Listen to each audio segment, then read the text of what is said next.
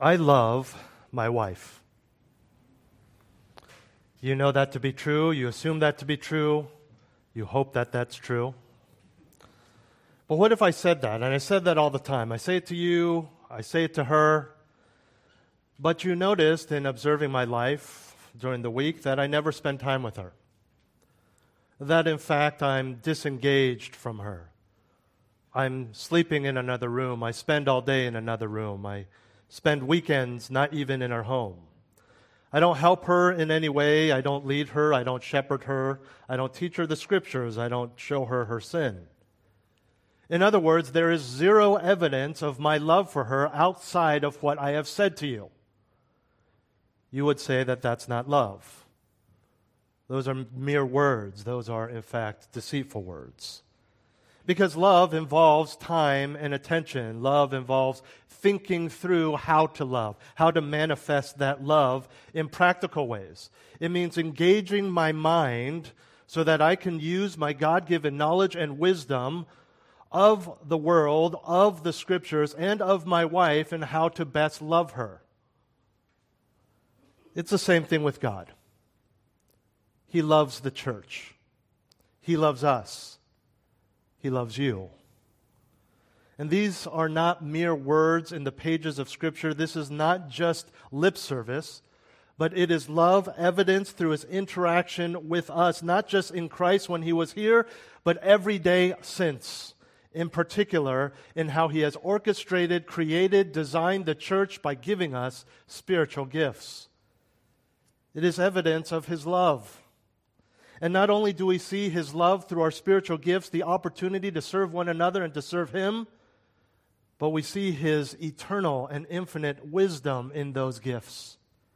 Not just throwing something together so that it looks like He loves us, so that it seems like He cares, but embodying the fullness of His wisdom and love through how He has given us all spiritual gifts.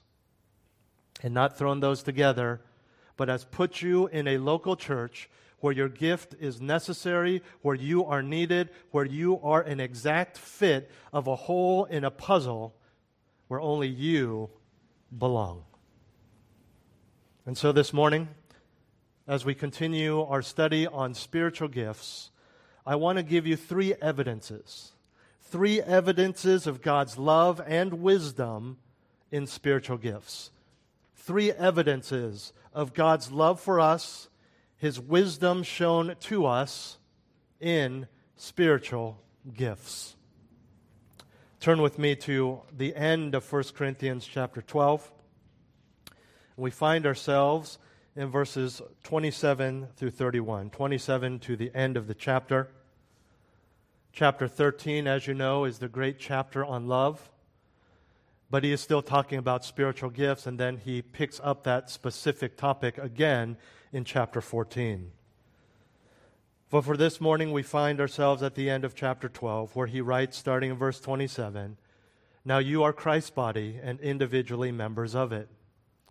And God has appointed in the church first apostles, second prophets, third teachers, then miracles, then gifts of healing, helps, administrations, various kinds of tongues. All are not apostles, are they? All are not prophets, are they? All are not teachers, are they? All are not workers of miracles, are they? All do not have gifts of healing, do they? All do not speak with tongues, do they? All do not interpret, do they? But earnestly desire the greater gifts, and I show you a still a more excellent way."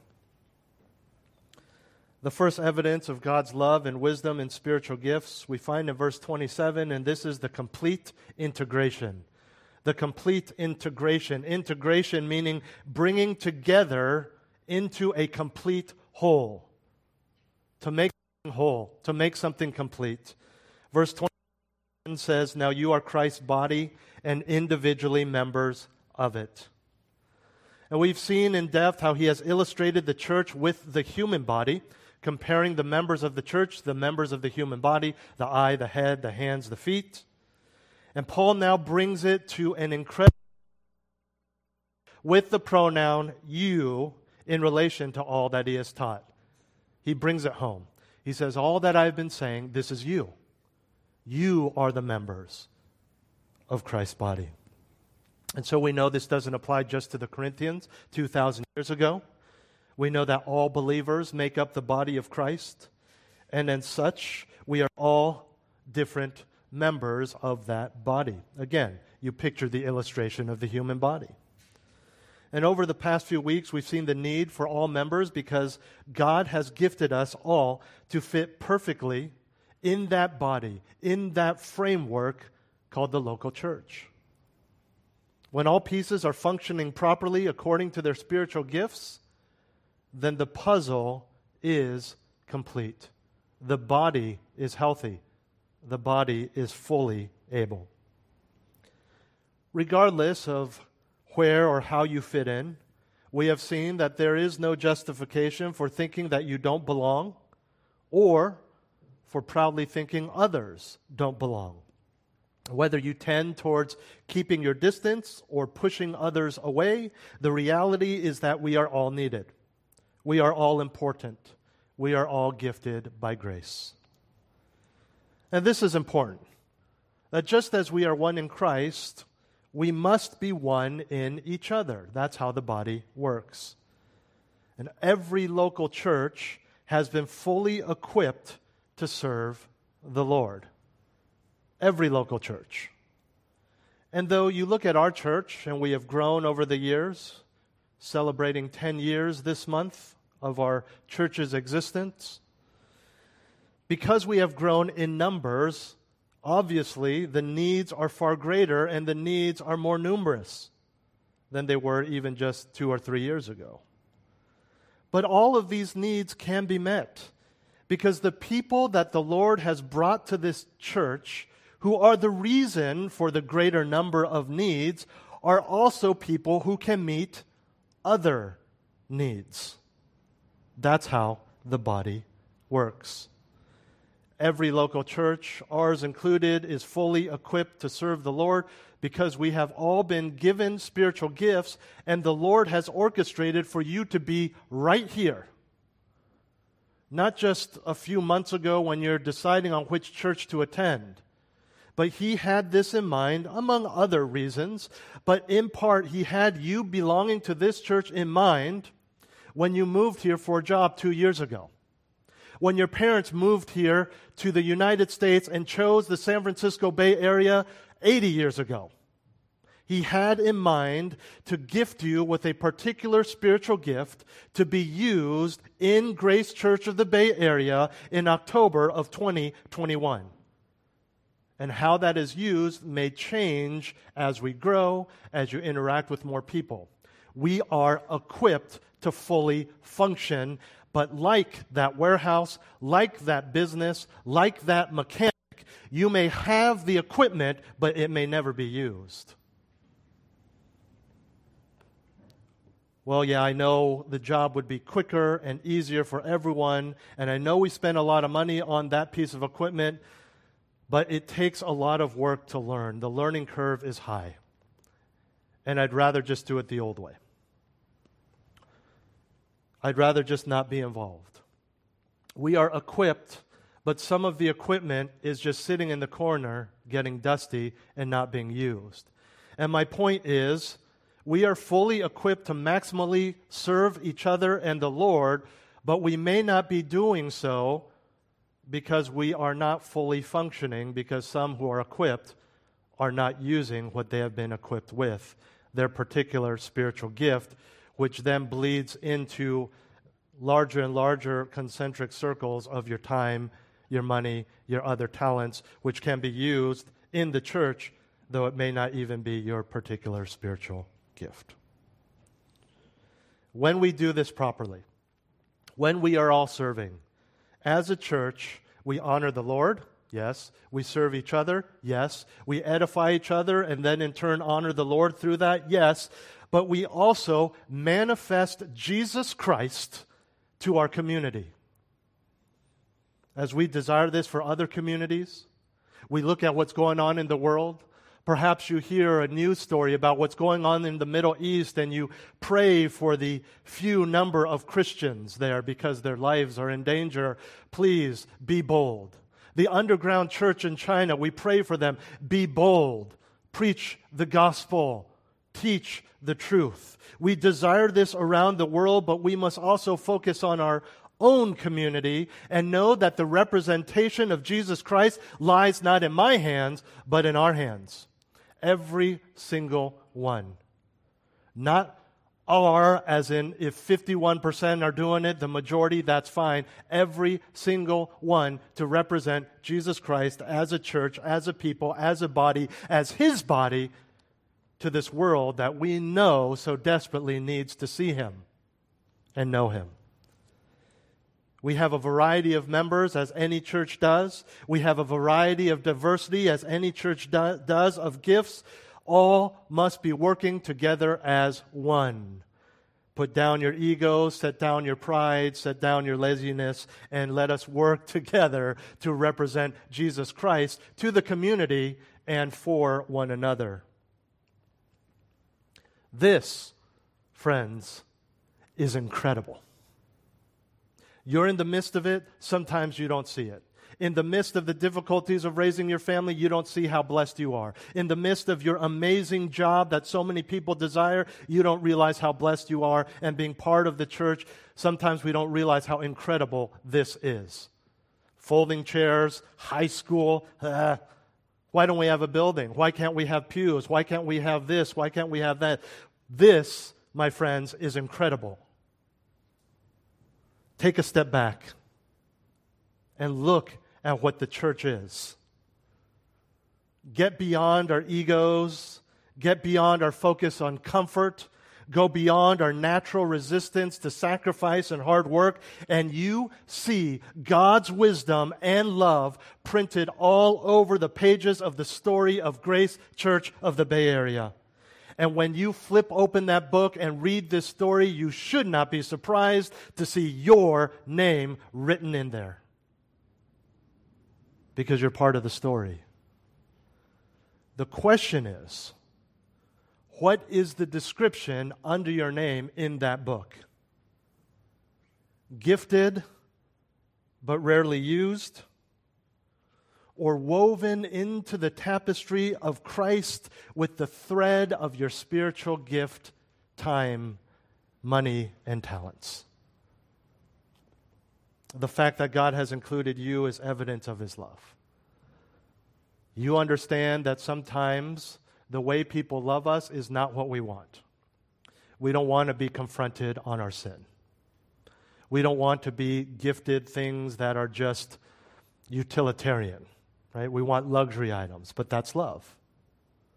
We didn't want our parents to shove that spoonful of nasty medicine that they somehow believe tastes like cherry but doesn't into our mouths. But they loved us, so they did. We didn't want those shots, those casts, those x-rays, those hospital stays, all of that. She didn't want to go through the pain of childbirth, so there you go. But out of love, they did. We did. And you may not want to give up your freedoms to do whatever you want and have to serve others and sacrifice for others, but it is evidence of His love that He's included you in this amazing body called the church. And the fact that He has designed you specifically in a way that you can be included and fit and be effective is evidence of His wisdom. And we are all included, every single one.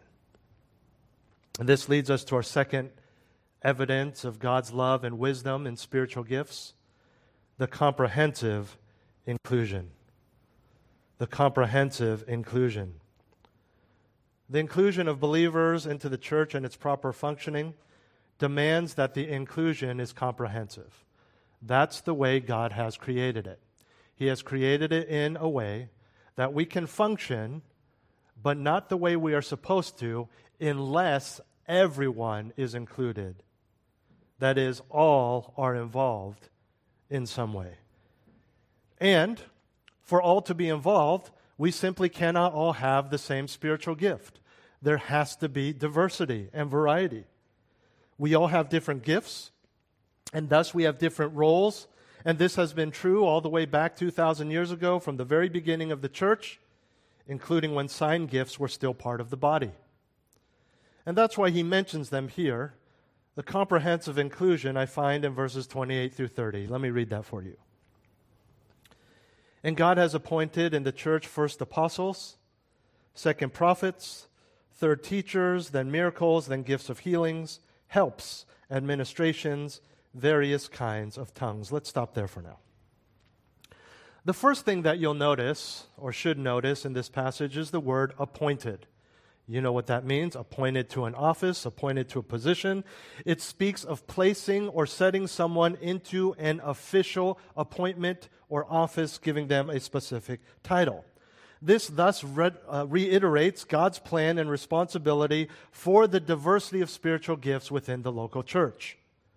Then Paul proceeds to illustrate this with a list of different spiritual gifts to prove, hey, look, there's a lot here. We're not all the same. They're all different. We're all different.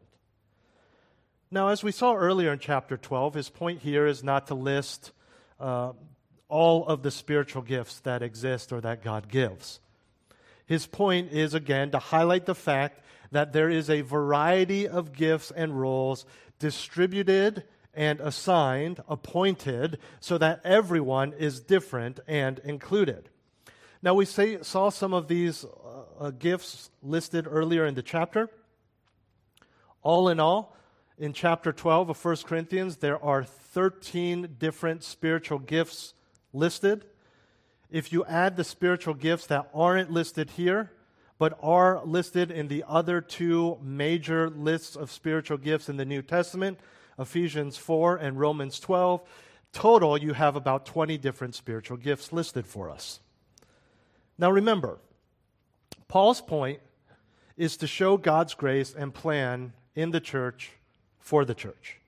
It's not to give you a full list for you to find your gift. So if your spiritual gift you believe is not listed in what we're about to see, that's okay. There are other gifts elsewhere, and in fact, as you'll see, many of these gifts aren't even in existence today. You still have a spiritual gift, even if it's not here. So let's run down this list. He starts with the first three, and he gives them in order of significance. The first is most important, second, then third. And these first three, he lists as people with the spiritual gift and not the spiritual gift itself. And then after those first three, he lists different spiritual gifts that are pretty much all equal in importance. First, he says apostles. An apostle or apostle was an official title given to specifically 13 men. The 12 disciples of Jesus Christ, with Judas being replaced by Matthias, and Paul. Now, in order to be an apostle, there were requirements. You had to have been a witness of the resurrected Lord, which Paul did in a supernatural way, and you had to be called specifically by him, which Jesus did with the 12 when he was there with them in person, and he did with the Apostle Paul in a miraculous voice.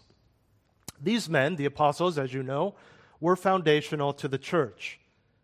Ephesians chapter 2 and verse 20 tells us that God's household, the church, was built on the foundation of the apostles and the prophets, with Jesus Christ being the cornerstone. The main stone that really set the direction of everything.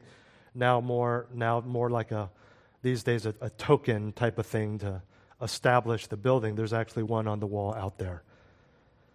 The apostles communicated revelation from God, and in their teaching, they exercised the authority of God. They exercised divine authority. And this authority was evidenced by miracles and signs that they would perform to confirm that what they spoke was indeed the Word of God. This is an office that no longer exists in the church today. Some claim it. They're wrong.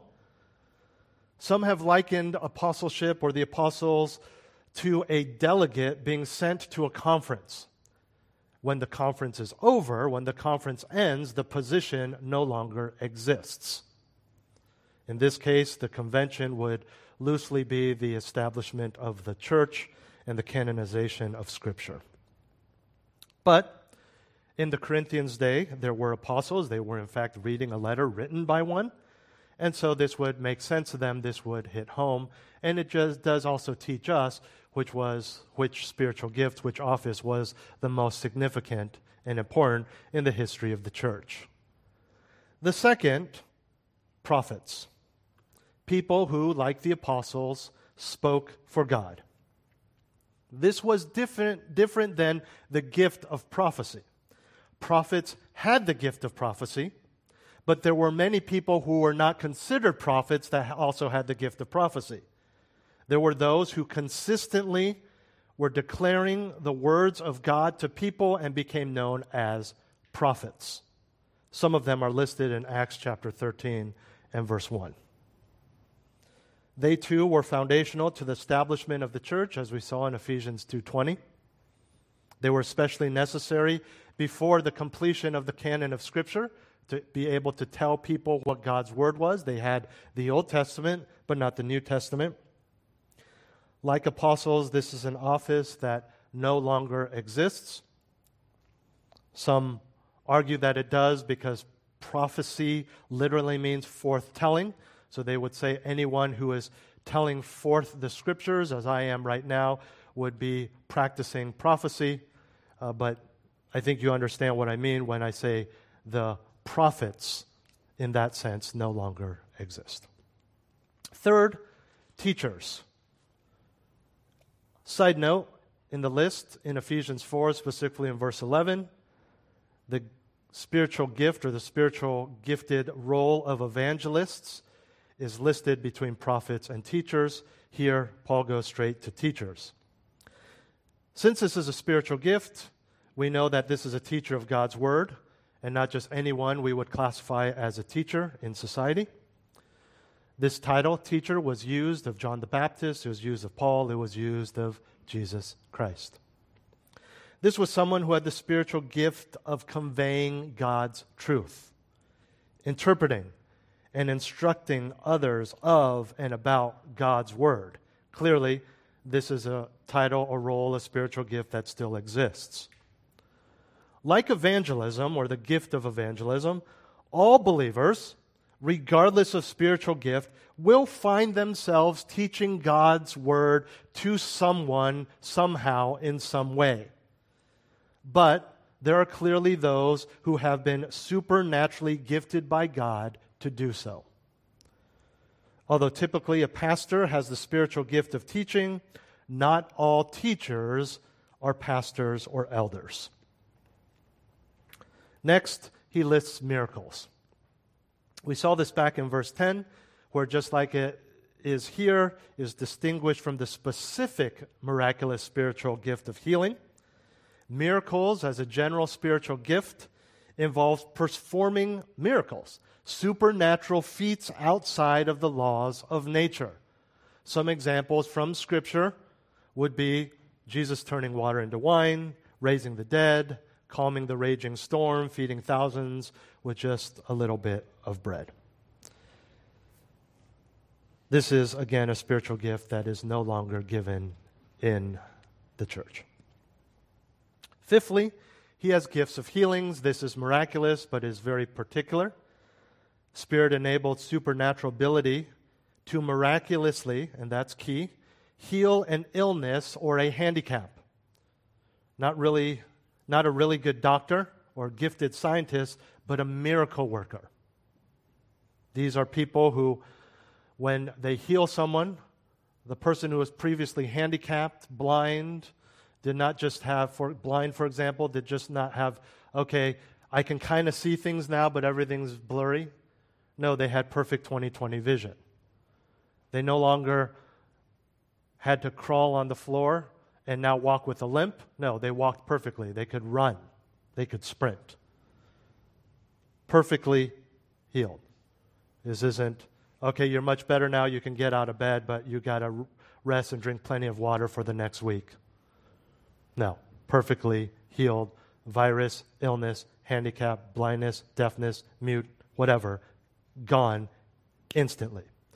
Again, not a gift that still exists, though some claim that it does, some claim that they are performing it. As a reminder, even while the apostles were still alive, this spiritual gift was diminishing. It was fading out by God's design. You have even recorded for us in the New Testament several of the apostles' close friends who had physical ailments that the apostles did not or could not heal. Timothy's stomach, Trophimus's and Epaphroditus' illnesses, none of them dealt with by apostolic power, though the apostles were healing people previously.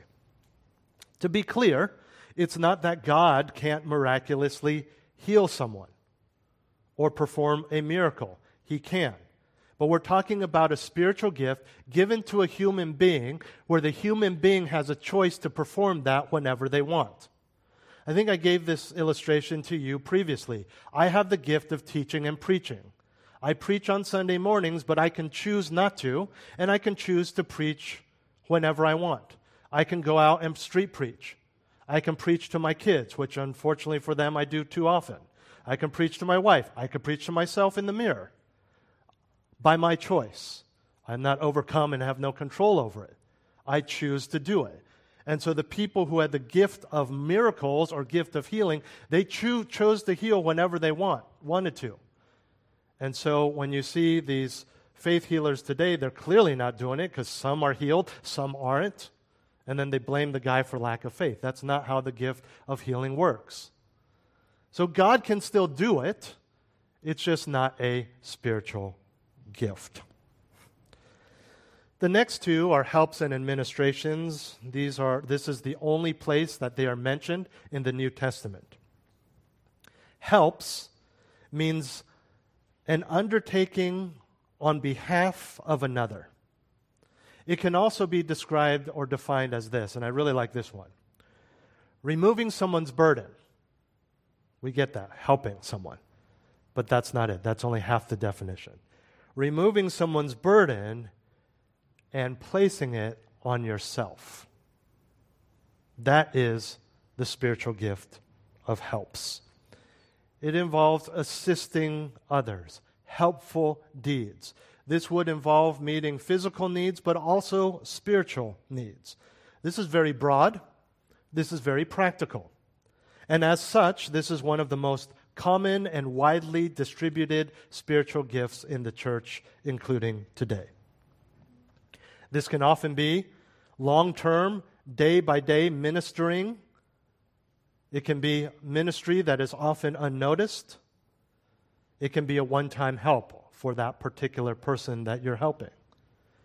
This is a very important spiritual gift, as it meets many seemingly smaller needs, but significant needs. And as those with the spiritual gift of helps do this, it in turn helps support those with other spiritual gifts, such as the ones that need to focus on preaching and teaching or evangelism, for example. Much of this would describe the role of deacons in the church, although this spiritual gift is given to many others besides deacons. Seventh, and also not mentioned anywhere else, is administrations. This is perhaps the most confusing, simply because this word does not mean what it normally means in American English. This is not administration in the sense of organizing an office, a secretary, and administrative assistant. That's not what the Greek word means. This is a leadership gift. It literally refers to someone steering a ship, a boat, a vessel. In fact, another form of this very Greek word is used in Acts 27:11 to speak of a pilot of a ship and a shipmaster in Revelation 18:17.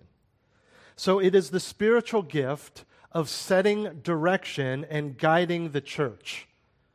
Sometimes we call this casting vision, setting strategy, so the church heads in the right direction.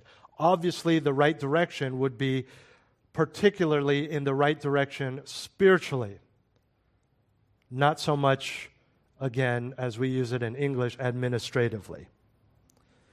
This would be someone that's like an elder or pastor, or would be an elder or pastor, would be gifted in leading the church, guiding the church. And most pastors, most elders, all pastors and elders biblically qualified, would be gifted in this way because it involves guiding the church, especially during difficult times. It is the ones with the gift of administrations who stands firm, leads the church when the anti-Christian government is knocking on the door with machetes and machine guns ready to arrest, and does not say, whatever they say, do it, deny Christ. No. The one with the spiritual gift of administrations is the one who says, no, we stand strong. We go this way. Hide, go underground, maybe, but we still stand firm to the truth of God. It might not be limited to elders, but it would involve someone who is dedicated to the spiritual health and unity of the church. So the one who is gifted in this is able to do this at all costs. This goes beyond theology and doctrine. This is people. Helping the church as a people to navigate still waters, but also difficult waters. Finally, and some believe he puts this last because the Corinthians were putting it first, you have the gift of tongues.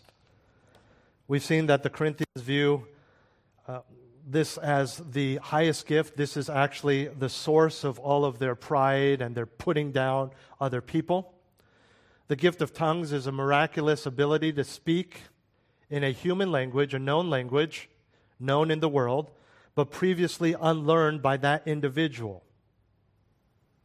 This is not a polyglot. This is not someone who's a gifted linguist.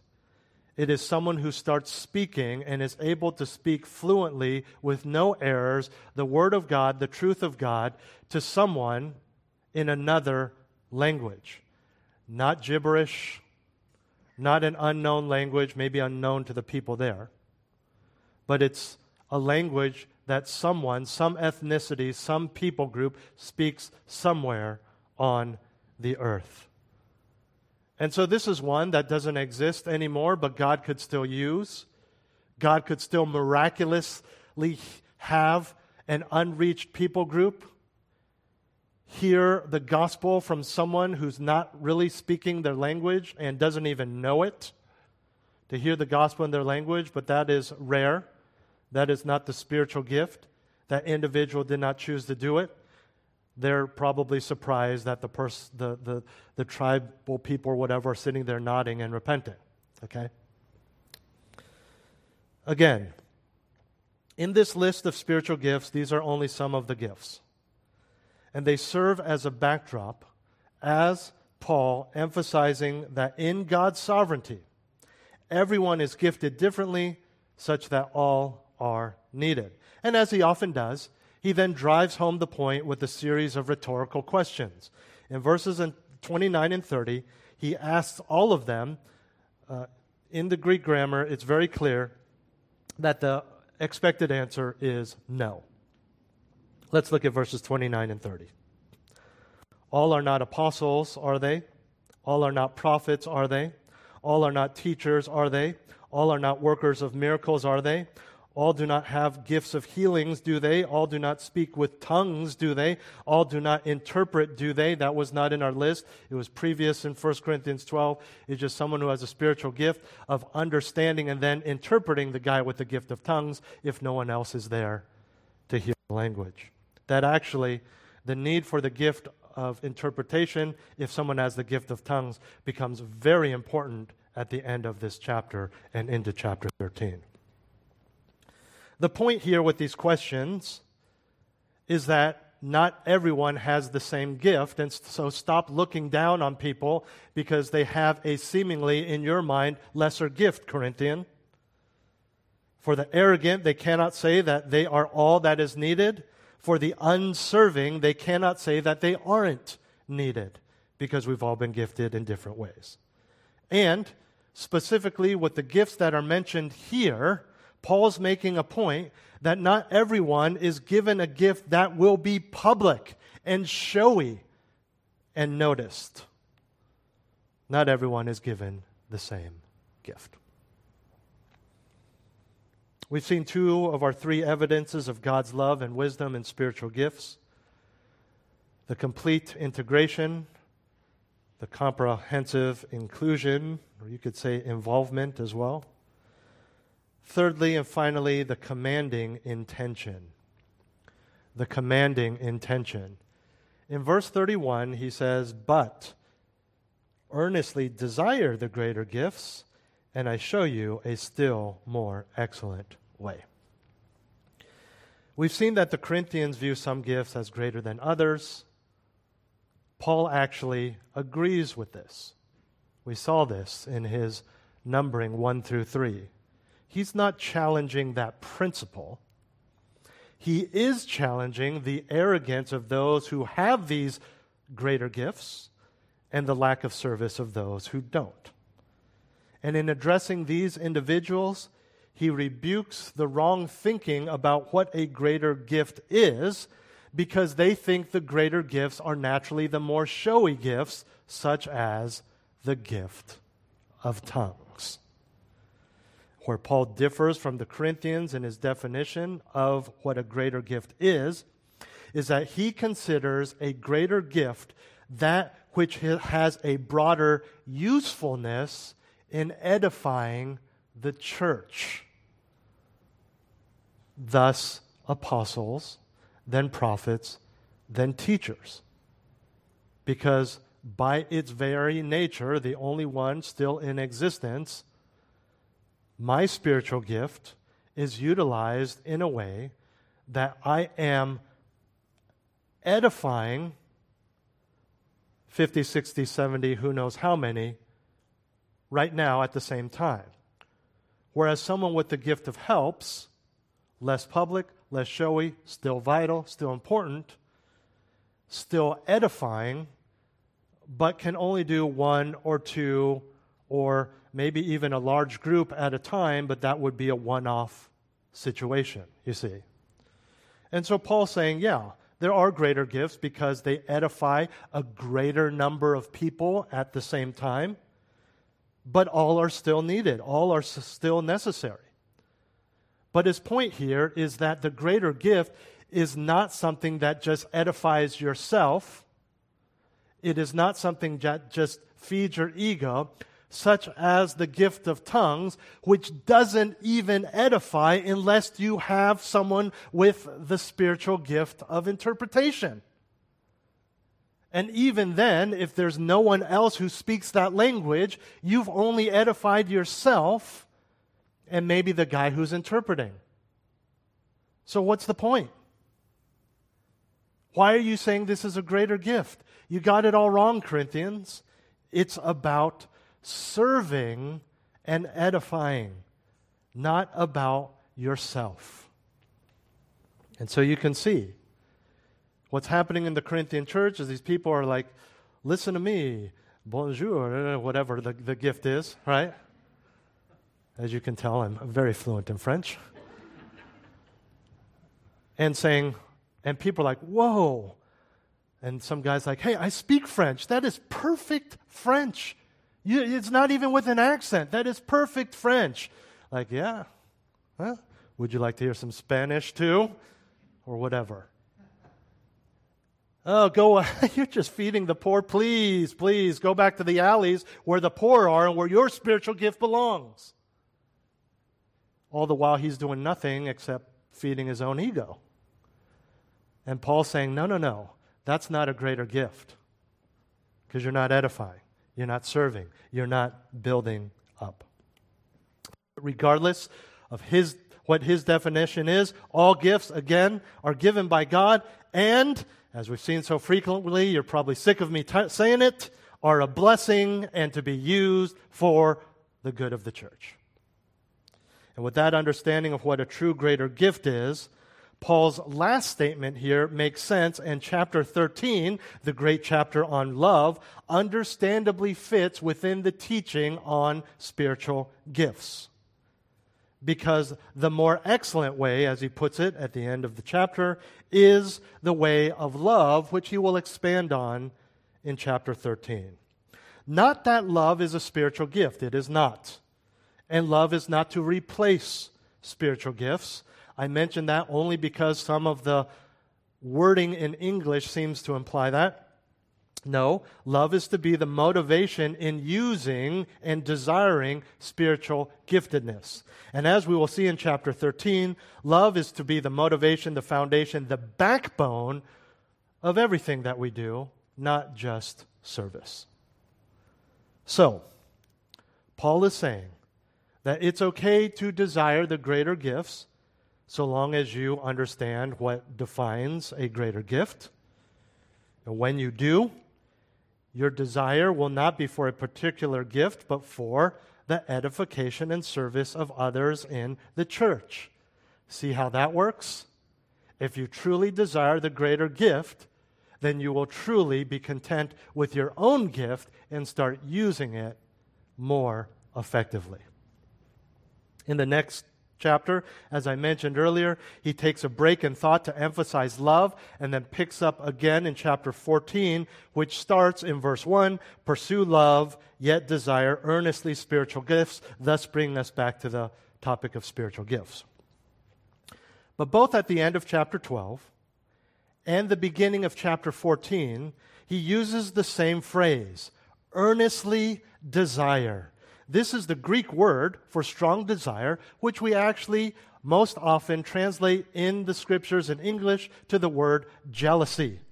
Here, it is a positive usage of the word and refers to devoting oneself to something with extreme passion and fervor.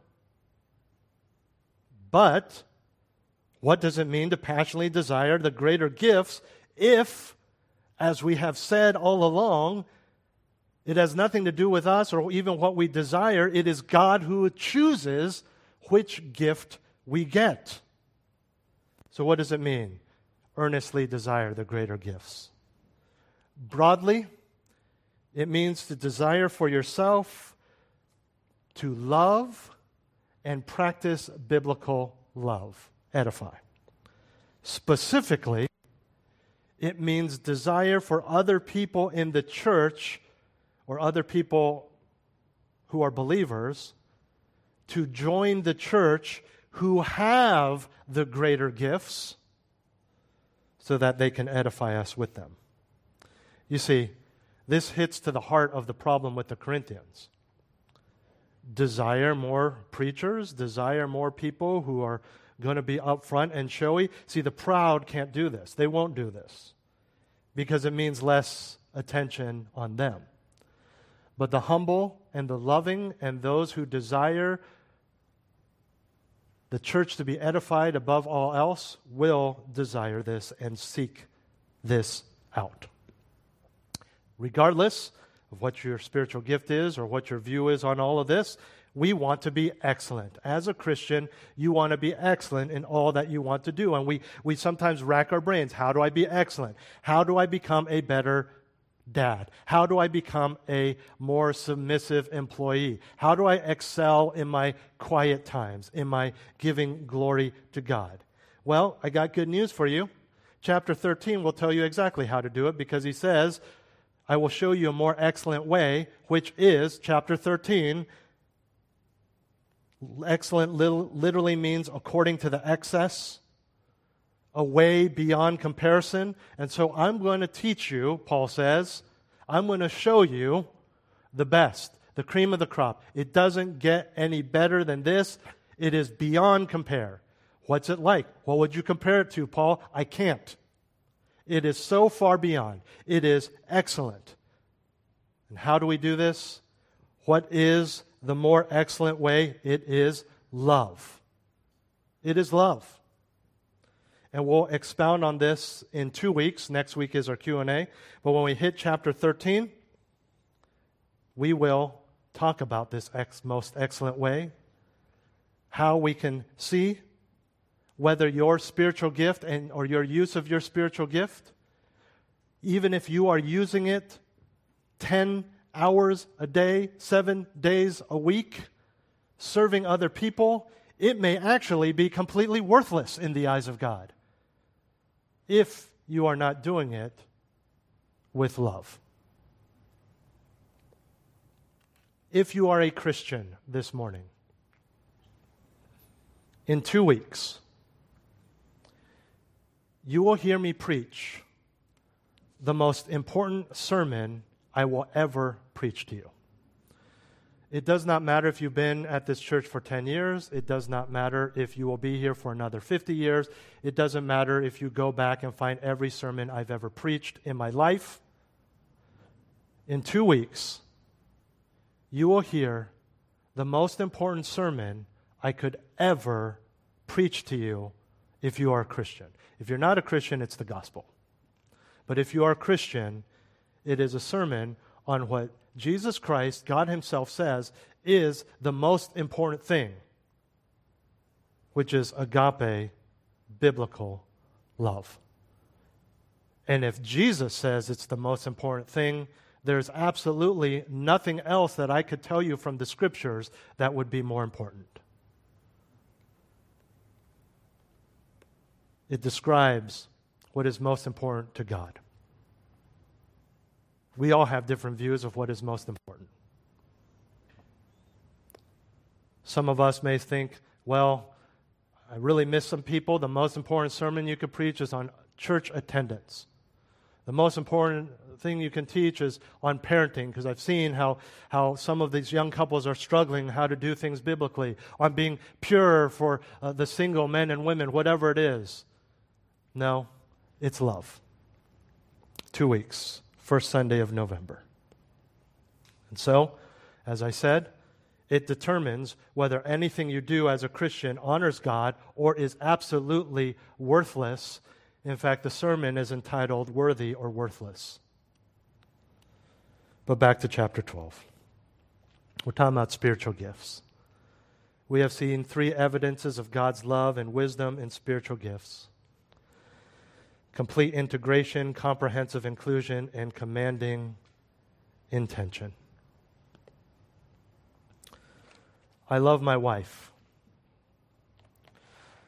but those words are useless, they are meaningless, they're actually hurtful and deceptive if I am not using all my resources, my mind, my limited wisdom, to show my wife in practical ways how I truly do love her. And in the same way, by calling all of us not just to saving faith, but integrating us into His body and making it so we have no excuse. Every single one of us, young, old, infirmed, healthy, whatever it may be, unable to leave the home, we are all needed. God knows your limitation. God knows your finances. God knows you're stretched thin because of the kids. God knows your workplace. He put you there. God knows your illness and your inability to leave the home, but you are still to serve. You are called to serve. And then the commanding principle or intention must be love, which we'll unpack in a couple weeks. Because otherwise, God saying He loves us is mere lip service.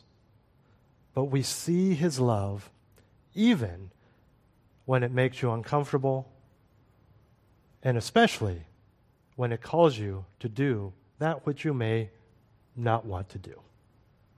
Let's pray. Heavenly Father, thank You for this clear explanation over these past few weeks and months, over the beauty of Your love and ingenious wisdom and plan for the church and giving us spiritual gifts.